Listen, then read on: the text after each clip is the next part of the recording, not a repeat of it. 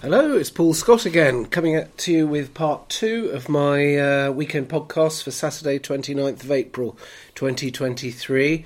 Obviously, I'm a UK small caps investor. I've been doing it professionally now for over 20 years, and commentator, and I write the small cap value reports on Stockopedia.com with Graham Neary, and occasional help from Roland Head. So this podcast just about things I've jotted down on my notepad throughout the week. Rehashing really just interesting bits of news and views that I thought were worth coming back on. Now, delistings is the big topic of this week after IBPO, Energizer, last week. That was a disaster for anyone holding it. My commiserations. I talked about this in part 1, so I won't repeat it. But the big danger is obviously a hugely over-dominant major shareholder. It was 83% in that case, so I think anything over 50% from now on I'm not going to touch. I mean, I didn't touch that type of thing anyway, but some people do. Takeover bids, we've had SureServe, a nice company actually, bid 4. I also like Medica. I flagged that one up 3 or 4 weeks ago. That got a bid as well. And now, you've had a couple of companies saying they've had bid approaches, but it always seems to be terribly well timed just before they issue really terrible results. So you do have to question some of these announcements and read them carefully and think, well, is this real or is it a little bit spurious? The obvious one is THG, the Hut Group, where one day before diabolical results came out, they announced they'd had a bid approach. But it did name the potential bidder, so that gives it credibility. And there's a tiny nanocap called Asimilar, which said is delisting just because it's not economic for it to remain listed, which makes sense. So have a look at the other part 1 of the podcast for a bit more detail on delistings. Oh, we also had a takeover bid for Numis, the investment bank stroke broker, on Friday that Graham's been keen on for a while. So well done, Graham. You called that very well. Now, thinking more about some market dynamics, really, I've noticed that, you've probably noticed this too, that a lot of shares put in big, very large percentage moves up or down on news, important news items.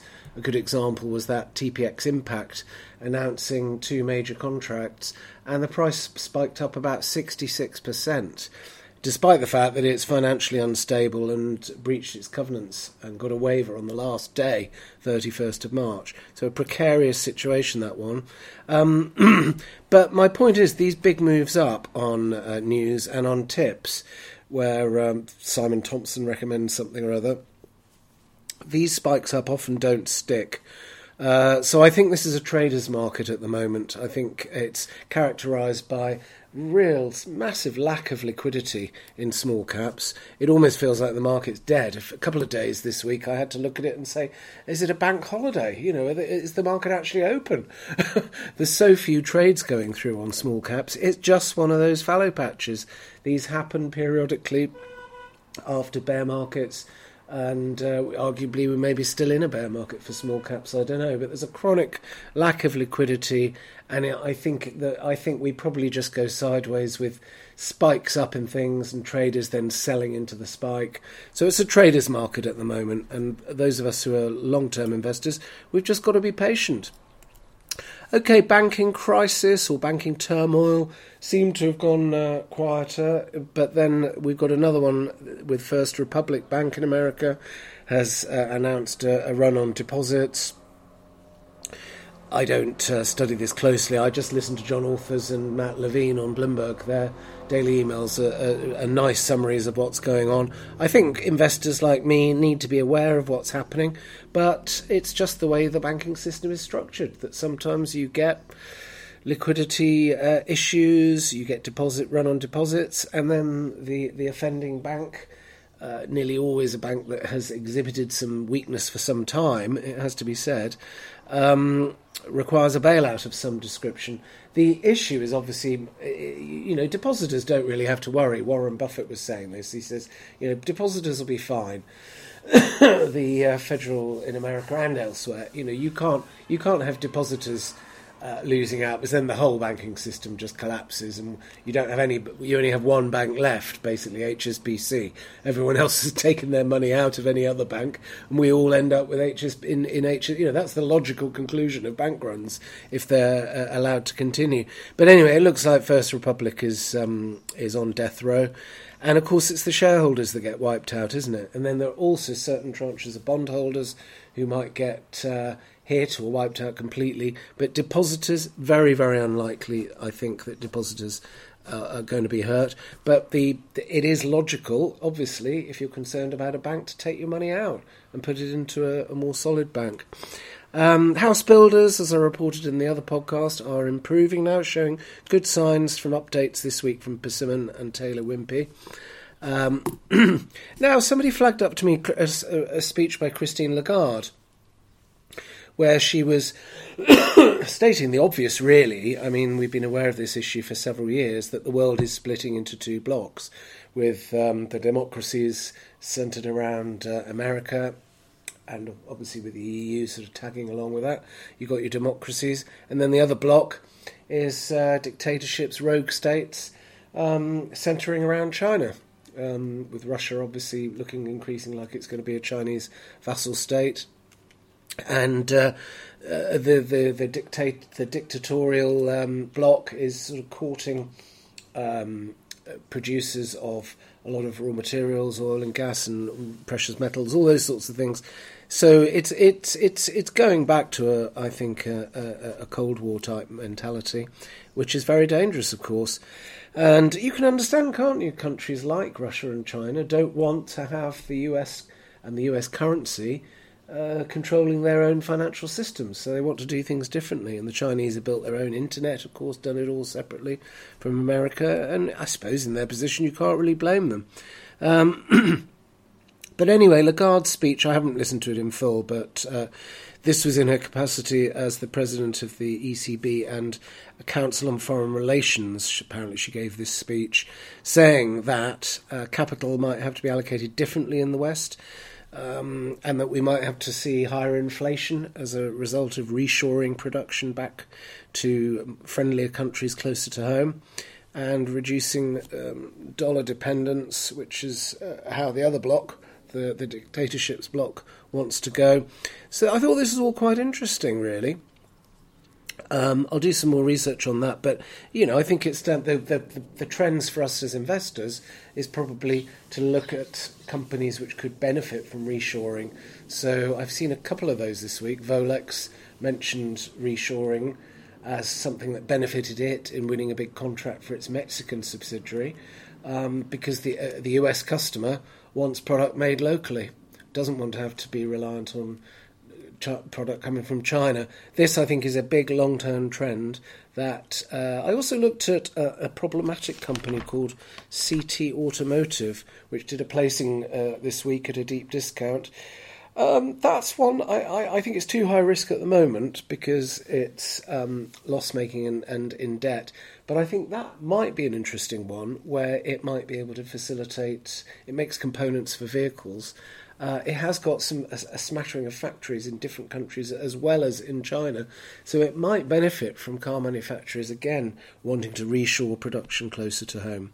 So that's an interesting theme for everyone to think about. And I think going back to the macro picture for small caps, we're in a market where you just get these fallow patches in between news flow, where the general drift, I think, in most shares in small caps is downwards.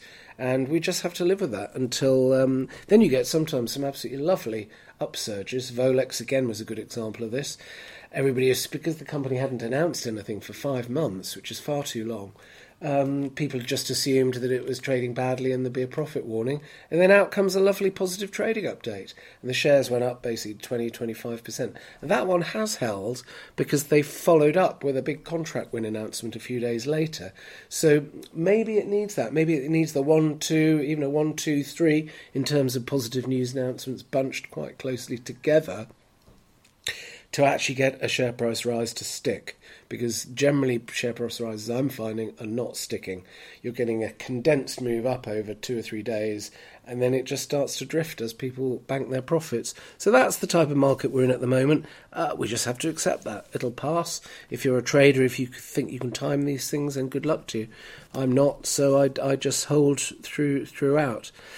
Bank of England clumsily has told us all that we just have to accept we're poorer and don't ask for any pay rises, or it'll just fuel further inflation.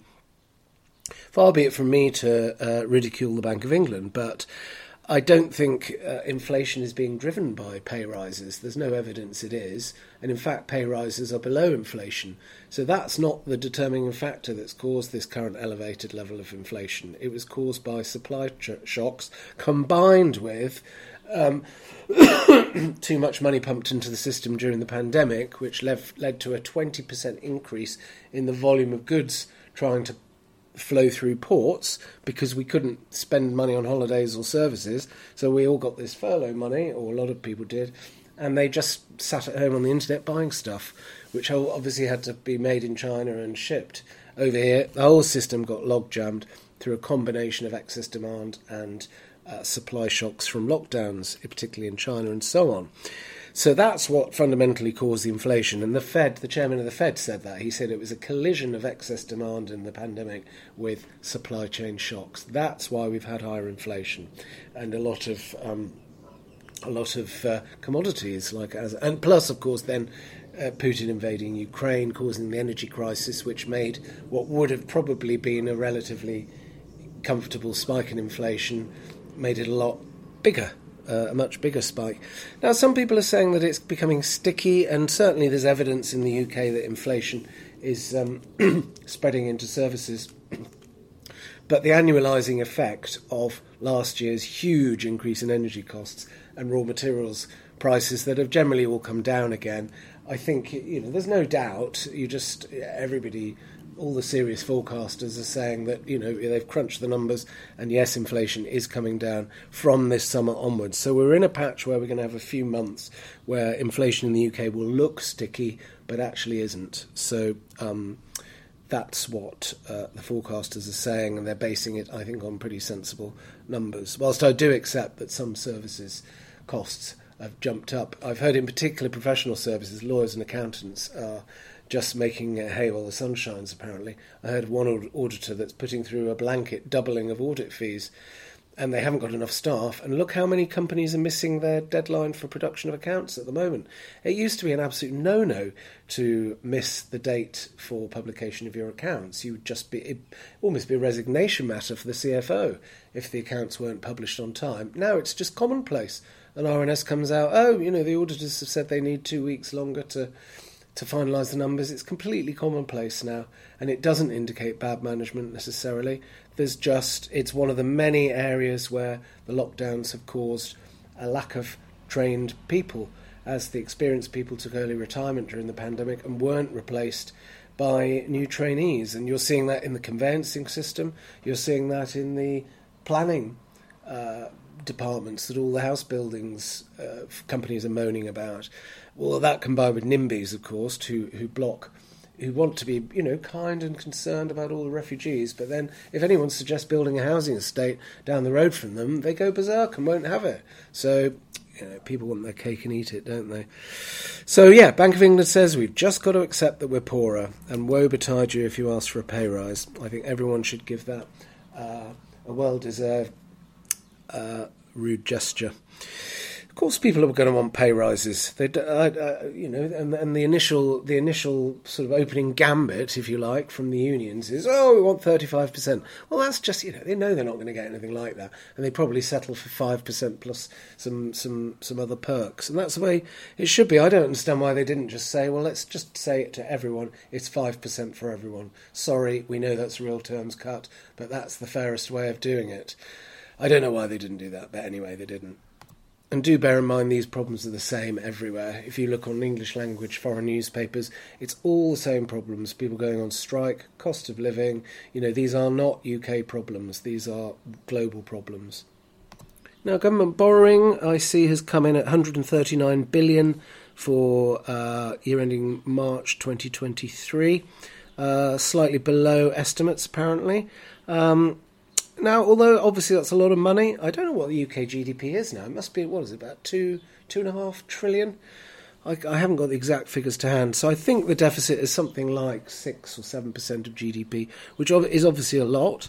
But if you look at inflation, obviously inflation will have eroded about 250 billion, 10% of 2.5 trillion, will have eroded about 250 billion of debt in real terms. So adding on 139 million more is significantly less than what inflation has done to erode the pile of the existing bank debt, which of course about 900 billion of which is owned by the Bank of England. So it's not a crisis over government borrowing at all, in my opinion. And I think people who think it is a terrible crisis are not focusing on those two important points. One, that inflation erodes national debt in real terms by a huge amount. And what was the other point? And obviously that a lot of the government debt is owned by the government itself through QE. So you net those off, and actually government debt to GDP is only about 60%. It isn't a problem, so don't get stressed about it. What's this? I was doing some background reading on crypto, so-called cryptocurrencies, of course, worthless pieces of computer code, as I think of them. Or they're only worth what the greater fool is prepared to pay for them. Although it's lasted quite a long time, hasn't it? And Bitcoin has recovered from at least somewhat from previous crashes. So it's proving a lot stickier than I thought, but it doesn't alter the fundamentals about it. It's not worth anything on fundamentals.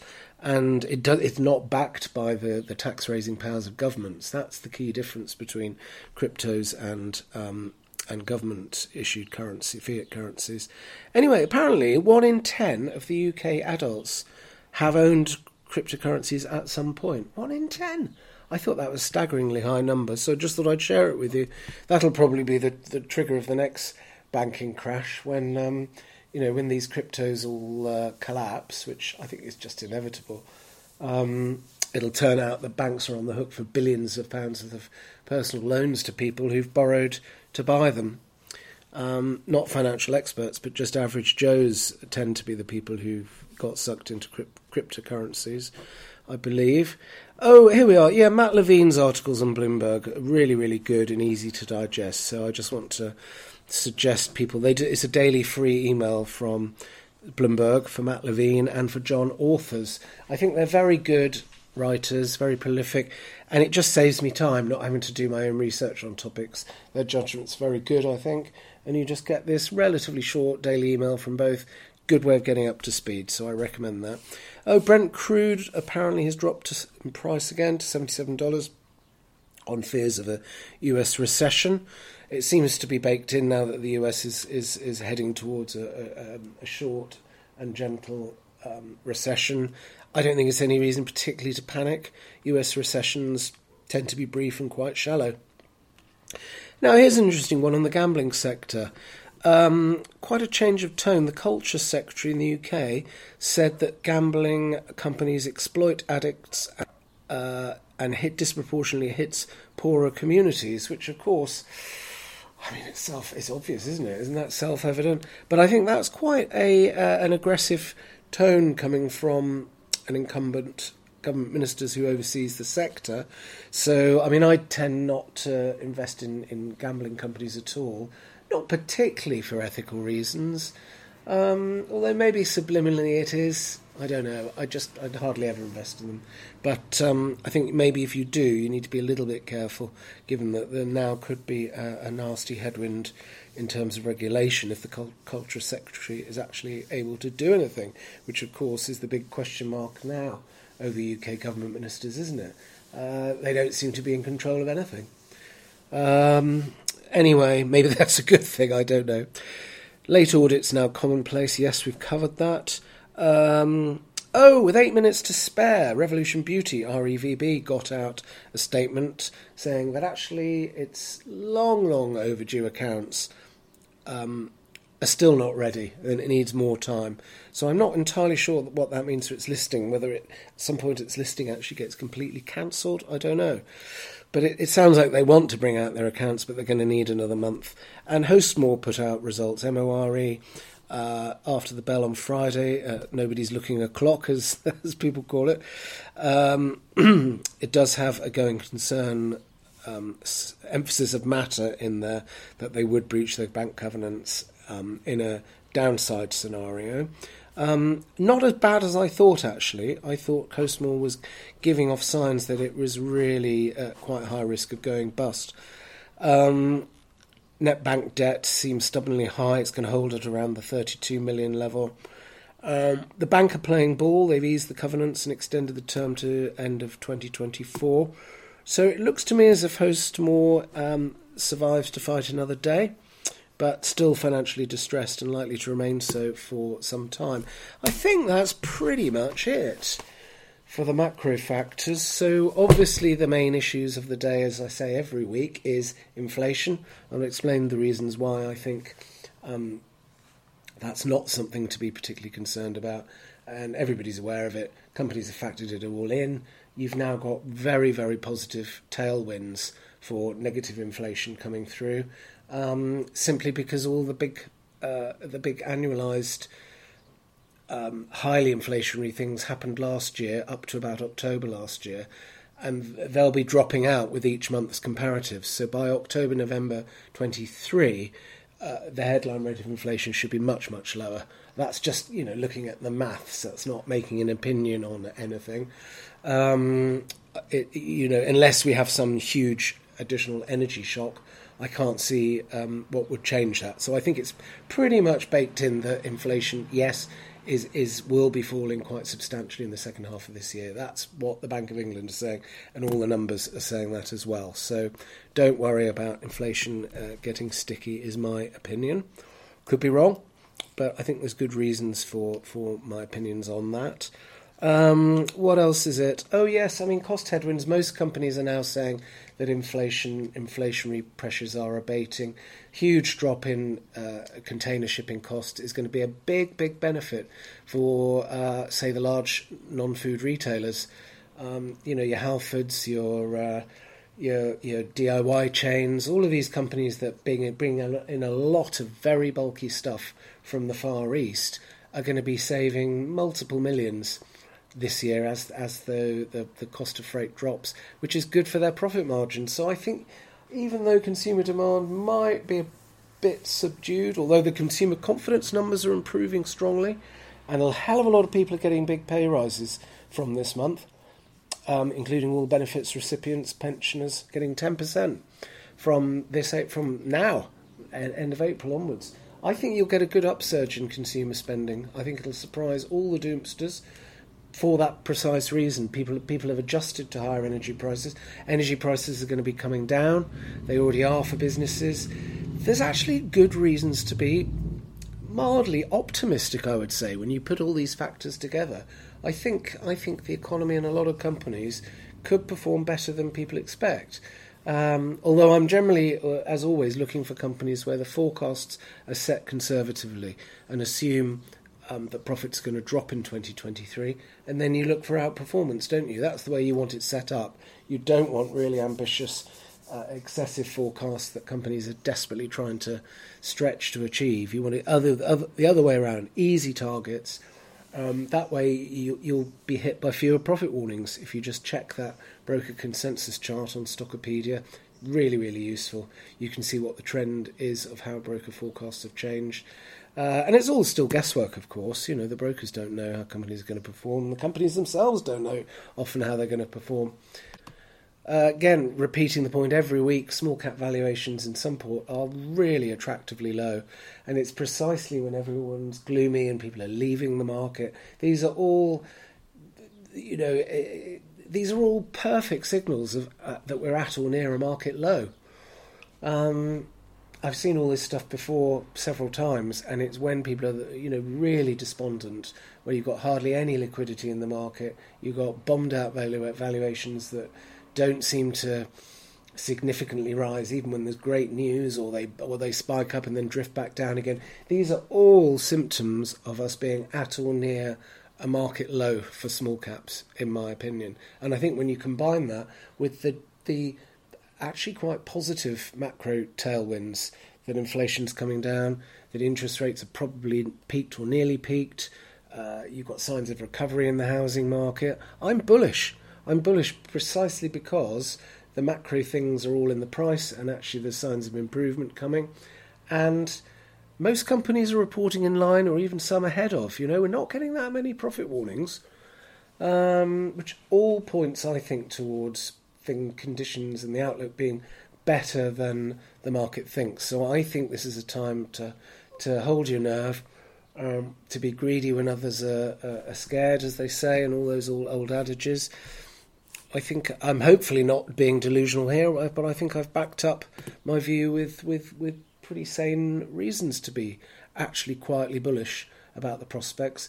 Maybe nothing will happen for a little while. You've just got to be patient, have you? I'm getting really impatient. I'm looking at my portfolio every day. Same, for example, with Reynolds. Put out what I thought were terrific results, really good outlook, totally bombed out valuation. It shot up on the results, and it's just drifting again. The volume just dries up within a couple of days. So I bought some more, trimmed a couple of other positions and bought some more because I think it's just a one-way bet, actually, Reynolds, and quite a few other things in my portfolio. I just look at them, I think that's going to be double or more once market conditions are back to normal and the economy's, the inflation shock has receded. And, I think when things look bad, but valuations are on the floor and you've actually got signs of improving trends at the moment, which I think we do have, that's the time to be bullish, isn't it? So I hope I'm right, because it's all educated guesswork, isn't it? Anyway, that's probably it for now. Sorry if this is all a bit repetitive, but the key points are the key points, aren't they? They don't change from one week to another generally. So, right, I'll leave it there. Thanks very much for listening. Have a lovely week and enjoy the bank holidays coming up. Bye for now. Bye.